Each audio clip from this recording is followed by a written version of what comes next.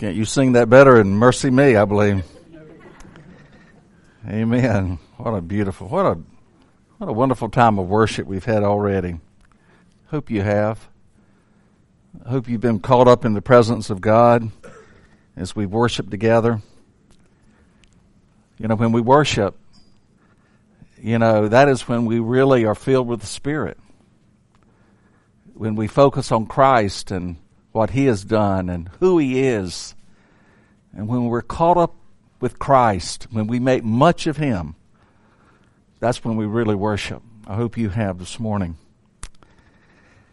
Well, we're very excited to see the progress right back here. It's just an exciting time every day. I love to come up and just see what's being done. I want you to be praying for those 4 builders because they're working mighty hard. Pray for their safety. They're working as men I've ever seen from Wisconsin. Who's from Wisconsin in here? Anyone? Okay. Well, they are really workers, and we thank God for them and just pray for them. And by the way, all 4 of them are church attenders, I understand.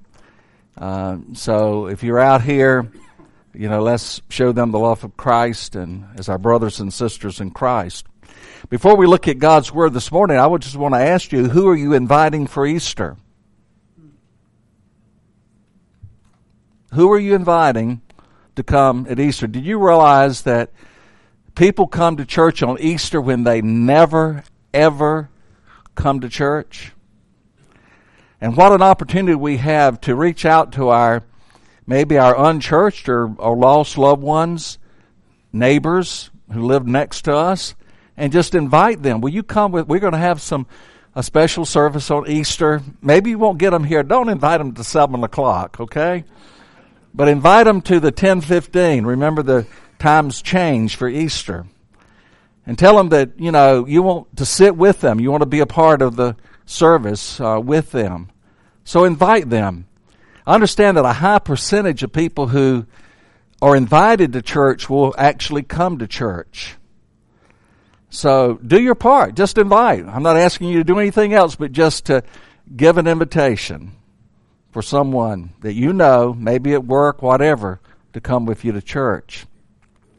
And let's fill this place. Let's fill this place so much that the members have to stand in the back so that our visitors can sit in the chairs, okay? So, turn in your Bibles, please, to Mark chapter 9, verses 1 through 8. Mark chapter 9, verses 1 through 8. A great passage of Scripture, and I'd like to ask you to please stand as I read this portion of God's Word. And he said to them, "Truly I say to you, there are some standing here who will not taste death until they see the kingdom of God as it has come, after it has come with power." And after 6 days, Jesus took with him Peter, James, and John, and led them up a high mountain by themselves, and he was transfigured before them. And his clothes became radiant, intensely white, as no one on earth could bleach them. And there appeared to them Elijah with Moses, and they were talking with Jesus. And Peter said to Jesus, "Rabbi, it is good that we are here. Let us make 3 tents, one for you, and one for Moses, and one for Elijah." For he did not know what to say, for they were terrified. And a cloud overshadowed them, and a voice came out of the cloud, "This is my beloved Son, listen to him." And suddenly, looking around, they no longer saw anyone with them but Jesus only. You may be seated. And let's pray together. Heavenly Father, we just thank you so much for this wonderful passage that we will be able to expound here today. Lord, we are nothing, you're everything. We cannot even understand your word apart from the Spirit's teaching, and we pray, Lord, that the Holy Spirit might illumine our hearts and minds, that we might be able to see the truth that you want to convey to your people here today. And Lord, may we truly leave here different than we came, for we pray in Jesus' name. Amen.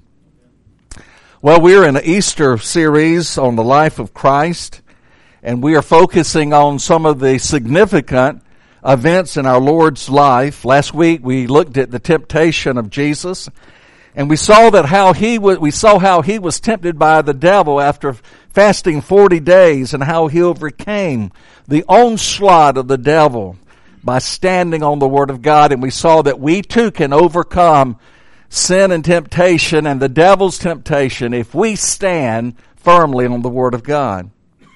This morning we will focus on an event that is often overlooked, really, but it's very important in the life of Christ, and that is the Transfiguration. The Transfiguration is found in all three of the Synoptic Gospels. Now, the Synoptic Gospels are Matthew, Mark, and Luke. It's found in each of these Gospels. That tells us how important this is in the life of Christ. Each of these Gospels give a different take on it, but of course they were written by three different individuals who saw things differently, but they all convey the same truth of what they saw. And the truth is that even though Jesus is fully man, he is also fully God. God dressed in flesh. God dressed in human flesh. Now I want us to begin by looking at the glory of the Son of God that we see here. I want us to look at the glory of the Son of God. As our text tells us, Jesus led three of his disciples, Peter, James, and John, to a high mountain. Tradition tells us that this was Mount Tabor, a small mountain separating Galilee from Samaria. However, more likely it was Mount Hermon, that was 9,000 feet high in the far northern part of Galilee. Peter speaks of his experience when he writes this in 2 Peter chapter 1, verse 18. He says, "For we were with him on the holy mountain." Peter says, we were there. I mean, I'm not telling you about something that really didn't happen. I'm telling you about something that we were eyewitnesses of. We saw it on the holy mountain. These three disciples were with Jesus during other special times in the life of Christ. Peter, James, and John were the first disciples called by Jesus. Peter, James, and John were with Jesus when he healed Jairus' daughter. Peter, James, and John were with Jesus in the Garden of Gethsemane just before his arrest and death. And these same three, Peter, James, and John, are with Jesus on the mountaintop when he was transfigured. They belonged to that inner circle of disciples who were especially close to Jesus. Now, it wasn't that Jesus loved them any more than he loved the others. He loved them equally, I'm sure. But maybe they loved him more than the others. They belonged to that inner circle. And Jesus, he was always going off to a solitary place to be alone with his Father. And he took these three with him. You know, that solitary place was often a mountaintop, away from the hustle and bustle of life, away from the busyness of life, you might say. And you know, folks, we all need that place, don't we? We need that place. We need a place like that. A solitary place where we can just get away, get along with God, spend time reading His Word, spending time praying, listening to God, worshiping Him, glorying in His majesty, just spending time with Him. And let me just ask you, do you have that kind of place? Do you have that kind of place? A quiet place. A quiet time. A place where you can get along with God. Now, the place isn't really important. We can meet God anywhere. The time really is not that important because you can meet God anytime. The important thing is meeting Jesus. Getting alone and meeting Jesus. Maybe you've heard, if you don't come apart, you will surely come apart. And that's certainly true in the life of a Christian. If you don't come apart, if you don't get along with God, if you don't have that quiet time, if you don't have that time where you spend with God, it's only a matter of time that you will come apart spiritually in your life. Because we cannot get away, we cannot do without the spiritual nourishment of the Word of God and spending time with the Lord. In the Transfiguration, we see God in human flesh. God in human flesh. Just let that sink in. God in human flesh. Mark simply says, He, that is Jesus, was transfigured before them. Now I want you to look at the word transfigured. It's from the Greek word from which we get our English word metamorphosis. And you know and I know that the word metamorphosis, it speaks of that process of nature in which a caterpillar weaves a cocoon around itself and after a period of time becomes a beautiful butterfly. And of course, metamorphosis, it means to be changed, to be transformed. It's a radical transformation. Just think, caterpillar into a butterfly. That is a radical transformation. So when Mark says that Jesus was transfigured, it means that He manifested on the outside what He was really like on the inside. He manifested on the outside what He was on the inside. Now, when Jesus came into this world, His divine nature was veiled by His flesh. We call that the incarnation. We sing at Christmas time Wesley's beautiful hymn, Veiled in Flesh, the Godhead see. Hail the incarnate deity. See, Jesus was born like any other baby. He grew up like any other baby. He lived an ordinary life like any other man, yet without sin. Yet without sin. The prophet Isaiah says that when people saw Him, there was no beauty that they should desire Him. Isaiah 53 verse 2. That simply means He looked like any other man. There was nothing extraordinary about Jesus' outward appearance that really set Him off from others. Nothing really.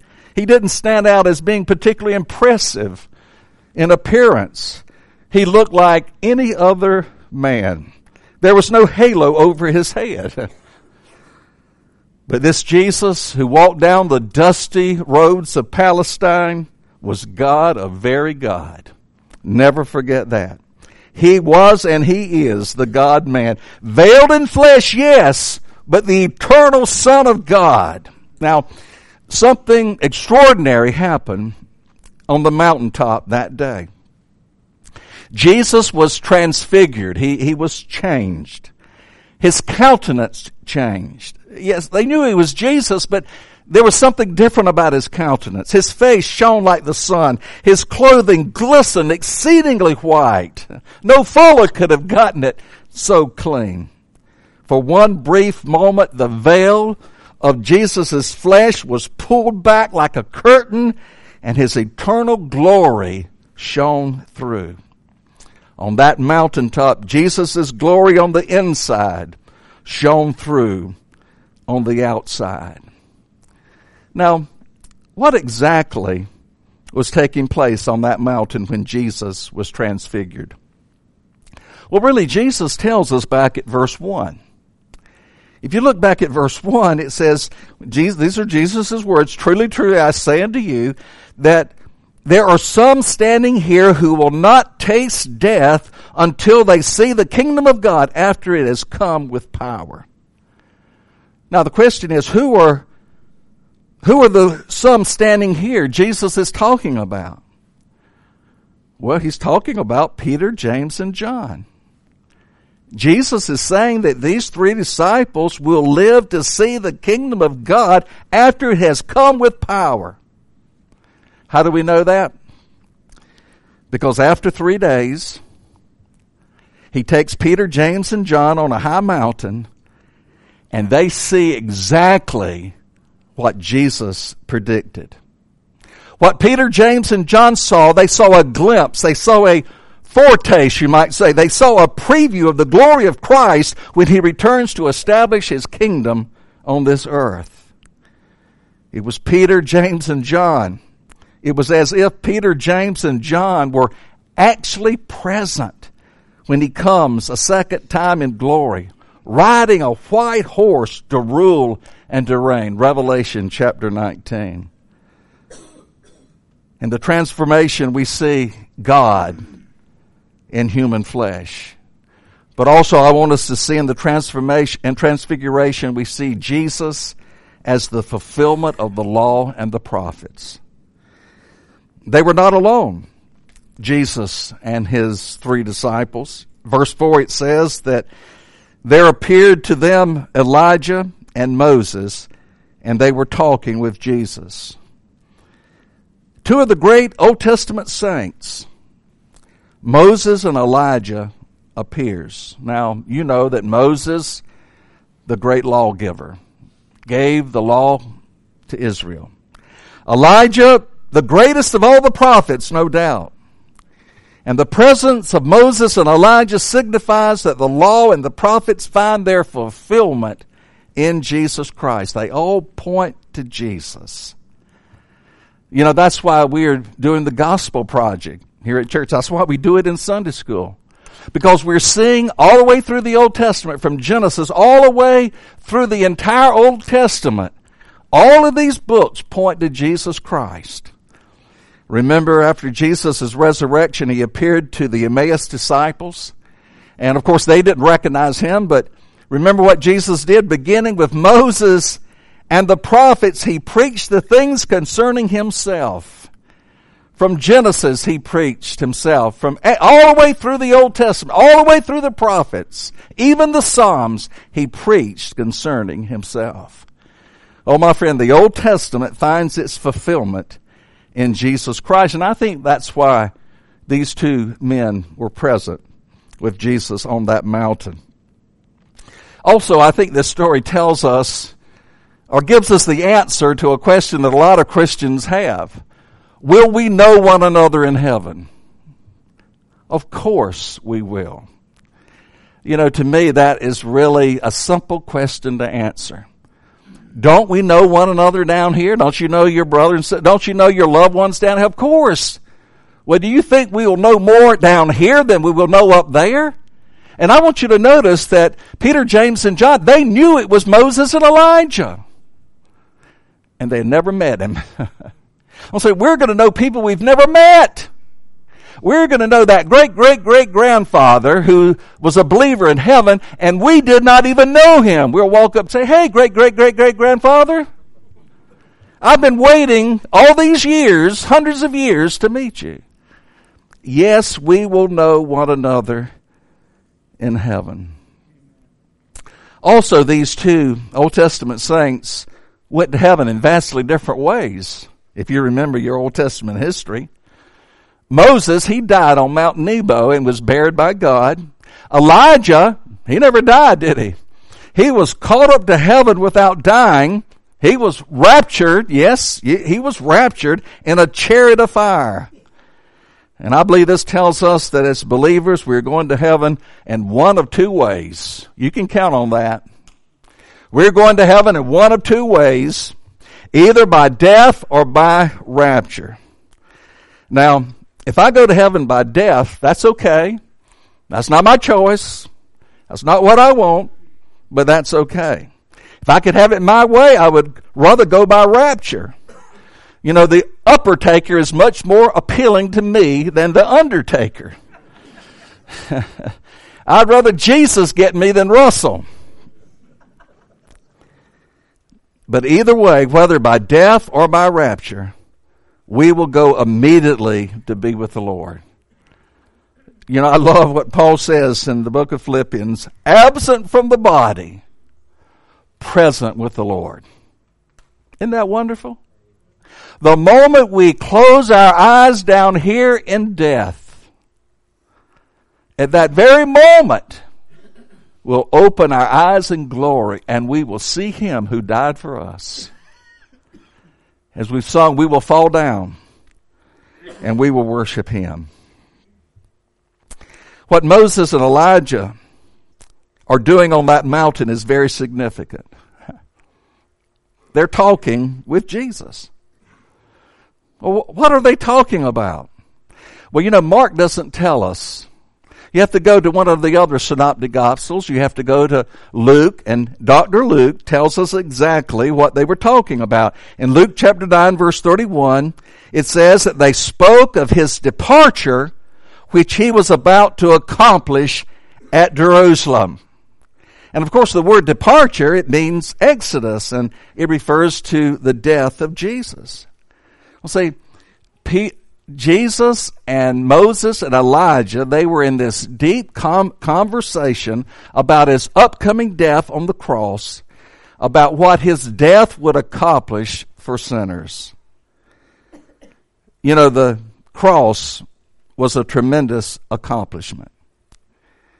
Dr. Lewis Sperry Chafer was president of Dallas Seminary. He was the first president of the seminary, and he also taught theology in the early years there of the seminary for many, many years. He wrote a multi-volume theology, and I have it in my library. And in that theology, he names 40 benefits of Christ's death. 40 accomplishments of Christ's death. 40 benefits. I wish we had time. Maybe sometime I'll do a series on that. We'd be here at 4 o'clock if I did that. Okay? But just imagine the benefits of Christ's death on the cross. The benefits of Jesus were vast. And my friend, the cross was no accident. The cross was planned by God before the world began. I love what Revelation 13:8 says. That Jesus, the Lamb of God, was slain before the foundation of the world. God had that planned in the eons of eternity when the Trinity counseled together and planned this great salvation of ours. Peter, in his sermon on the day of Pentecost, declares that Jesus was delivered up according to the definite plan and the foreknowledge of God. It was all planned in eternity past. Acts chapter 2, verse 23. Well, see, the cross is God's plan to save sinners. God's only plan. There's none other. Folks, there's no other plan. In spite of what you might hear from others, there's no other plan. Jesus himself said, I am the way, the truth, the life. No one comes to the Father except through me. I love that old hymn. I must needs come home by the way of the cross. There's no other way but this. No other way. If you don't come to God by way of the cross, you will never get there. On the cross, Jesus paid for our salvation in full. Nothing more needs to be done or could be done other than what Christ has already accomplished for us on that cross. Peter, James, and John, well, they were terrified by what they saw. It says Peter didn't know what to say. I'm sure you've heard there are two kinds of people in the world. Those who have something to say and those who have to say something. And that was Peter. He had to say something. He always had to get a word in edgewise. He was always putting his foot in his mouth. And he speaks up in verse 5. He says, Rabbi, teacher, it is good for us to be here, and let us make 3 tabernacles, one for you, and one for Moses, and one for Elijah. Peter says, man, this is great. Man, this is great. Lord, let's just stay up here for all eternity. Let's just spend eternity basking in your glory. Let the kingdom begin. Let the kingdom begin. I'm glad Jesus didn't take Peter up on that. We can all be thankful that Jesus didn't take Peter up on that. If he had taken Peter up on that, there would be no cross. If he'd have stayed up there would be no salvation. We would still be in our sins if Jesus had stayed up there and not come to the cross. If he had taken the crown without the cross. Oh, here we see the glory of the Son of God. But next, I want us to listen to the voice of the Father here. God interrupted Peter in the middle of his little speech. This cloud enveloped them. And no doubt it was the Shekinah glory cloud, the same glory cloud that led Israel through the wilderness, the same glory cloud that filled the Holy of Holies in the tabernacle in the temple. Out of the cloud came the voice of the Father. And this wasn't the first time the Father spoke about Jesus' ministry. At the beginning of Jesus' ministry, at his baptism, God the Father spoke, "This is my beloved Son, in whom I am well pleased." Now here, towards the end of Jesus' ministry, God spoke again from heaven, "This is my beloved Son. Listen to him. Hear him." See, at the beginning of Jesus' ministry, the Father voiced his approval of the Son. And here at the very end of Jesus' ministry, the Father once again gives his approval of the ministry of the Son and the person of the Son. Father is saying, I approve of him. I approved of him then, and I approve of him now. What the Father is doing is making much of his Son. He's making much of Jesus. He is calling upon all of us to glorify him. That's what we ought to be doing this morning. This morning we ought to be making much of Jesus. We ought to be worshiping him, glorifying him. We ought to be, just so thankful for what he has done for us. When a moment, our text tells us the cloud passed away. Moses and Elijah went back to heaven. Only Jesus was there. And I just love that thought, only Jesus. When you really think about it, that's all we need, isn't it? Only Jesus. I'm not saying we don't need the church. I'm not saying we don't need the Bible, but Jesus is sufficient. Jesus is enough. Paul says in Colossians chapter 2, verse 10, you are complete in him. That just simply means he's enough. He's enough. We'll say Peter, James, and John, they came off the mountain and Jesus was there. Listen, when you come off the mountaintop, when you come off of one of those great experiences in your Christian life, Jesus is there. But also when you walk down that deep, dark valley, Jesus is still there. Oh, I love what the psalmist says. Yea, though I walk through the valley of the shadow of death, you are with me. See, he's with us in the good times. He's with us in the bad times. He is always there. His promise is, I will never leave you nor forsake you, Hebrews 13:5. Oh, my friend, I don't know what you might be going through this very minute, but Jesus promises to be with you, to be there. So he's there when you get that medical diagnosis. He's there when you get that dreaded late night phone call. He is there when you feel like your world is just crashing down around you. He is there. When everyone else goes away, he's there.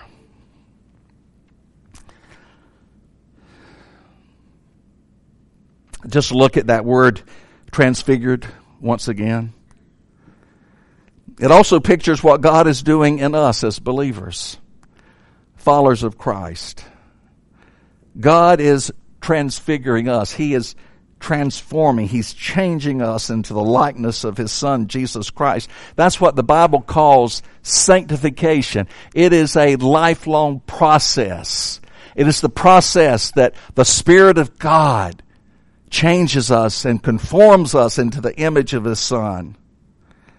Paul in 2 Corinthians chapter 3 verse 18 tells us how God is doing that. I'm reading from the New ASV, New American Standard Version.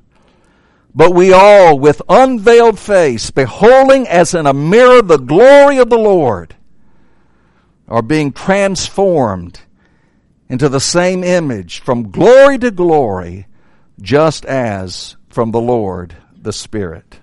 You know what that is telling us, folks? That's telling us that the Spirit of God who indwells us, who lives within your body and mine as believers, the Spirit of God is using the Word of God. Well, see, when we study the Word of God and obey the Word of God, we are seeing the glory of God reflected through His Word. And the Spirit of God uses the Word of God to make us like the Son of God. And it's a lifelong process. But that's what God is determined to do for you and to me. We saw that in Romans chapter 8. That it is the purpose, it is the determination of God to conform us to the image of His Son. And that's what He's doing in your life and my life right now. Nathaniel Hawthorne wrote a short story in the 19th century entitled The Great Stone Face. It's a story about a mountain overlooking a village. And on that mountain was carved in stone the face of a man. The legend was that one day a man with that face would come and visit the village and be a blessing to all of the people in the village. There was a boy by the name of Ernest, and he heard that legend all of his life, and he longed for that man to come, and he would spend hours just gazing and gazing and gazing at that great stone face, thinking about all the ways that man would bring blessing to the people of the village. Often rumors would circulate that someone with the face resembling the great stone face had come to the village, and Ernest would rush down to see if it were true, only to be disappointed time after time. As Ernest grew older, he continued to gaze at the great stone face, and he became an incredible blessing to all the villagers in that town. One day, a man was walking with Ernest, and as he looked at Ernest's face and then looked up at the mountain, he realized that Ernest's face had become like the great stone face. And with great joy, the man shouted, "Ernest is the one! The great stone face has finally come." Don't you see, Ernest had become like the one he beheld. You know, this story is just a legend, of course, but it illustrates a wonderful truth of Scripture. The more we behold Christ in His Word, the Spirit of God will make us more and more like Jesus Christ. As Paul says, from one degree of glory to the other. One day, the Spirit's work is going to be complete. And we will be completely conformed to the image of Jesus Christ. No, not like Him in deity, of course, but like Him in character. And like Him in behavior. On that day, we will be like Him, John says, for we will see Him as He really is. One day, we will share what the disciples did on that holy mountain. We'll see what the disciples got just a glimpse of, a brief moment on the mountain. We will enjoy for all eternity, because we will have all eternity to bow down to the one and glorify the one who died for us. Let's pray together.